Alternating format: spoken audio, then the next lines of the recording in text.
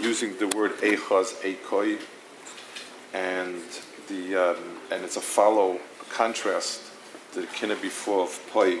This goes kind of Eikoi Oimakaris La'Abefetzach, and Eikoi Aftach Sakudim, and so on.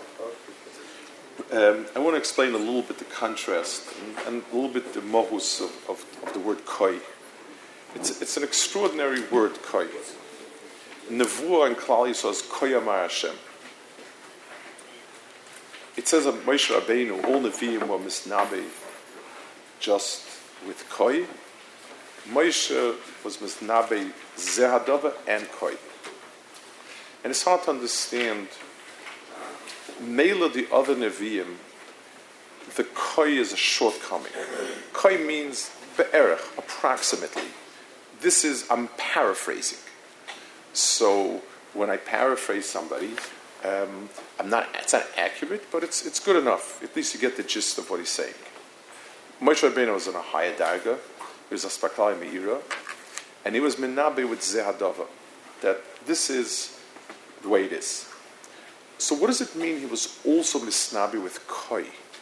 It's like, somebody says, I can't remember everything a person says, but I can paraphrase it. Fine. Somebody else says, no, I have a fantastic memory. I can give it over verbatim. Good. And the person says, and I can also paraphrase. Well, what's the milah? If you can do it exactly, why would you do it not exactly? And the understanding of the word koi, also in Lashon Kodesh, koi is the kaf hadimyan.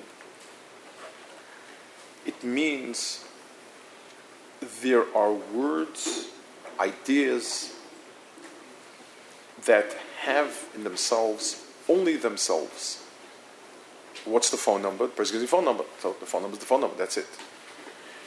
That's the delineation and the absolute specification means it, and that's it.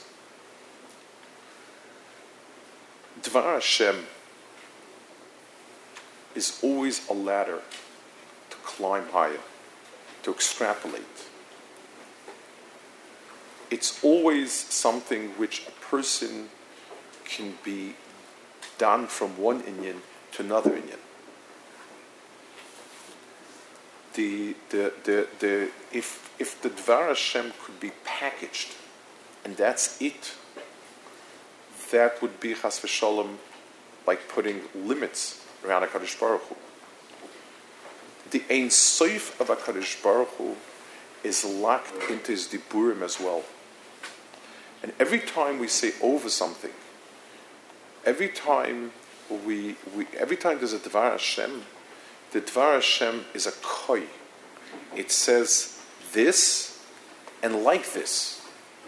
Extrapolate further. Kisela Yepoititz Patish. Strike it wherever you will. There will be a shower of diamonds. Moshe Rabbeinu's milah was that he could give it over clear with the ze'adava, so that there's no ambiguity about the halacha shabai. But it becomes a koi for something else.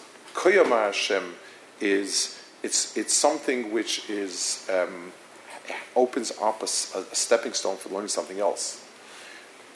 We only are as big as the musagim we have in front of us. A person can't grow bigger when whatever he has in front of him is limited.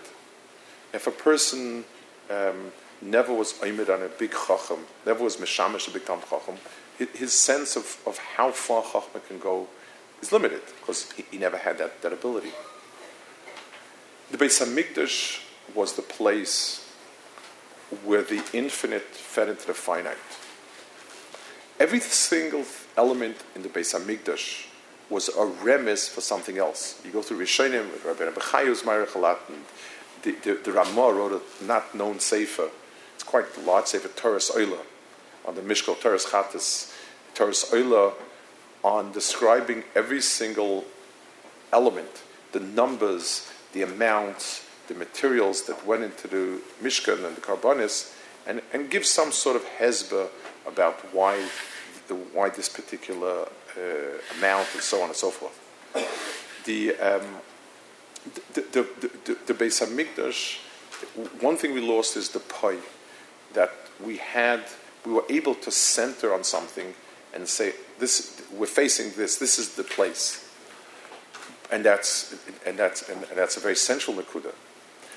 But we're missing any ability to go beyond. Whatever we have in this world, good, is limited. It's finite, and we're stunted. It's like a plant growing in a flower pot. How big can a plant grow in a flower pot? A little bigger, give it more water, more care, more fertilizer, but it's only as big as the flower pot. The Beis Hamikdash was the place where it was a stepping stone for the beyond of Ein Sof. And when we lost it, all the kois, Klal Yisrael was blessed with koi seima, koi sevarech. All of those kois, we became bereft of all of those kois, and were stunted and limited to the small people that we are.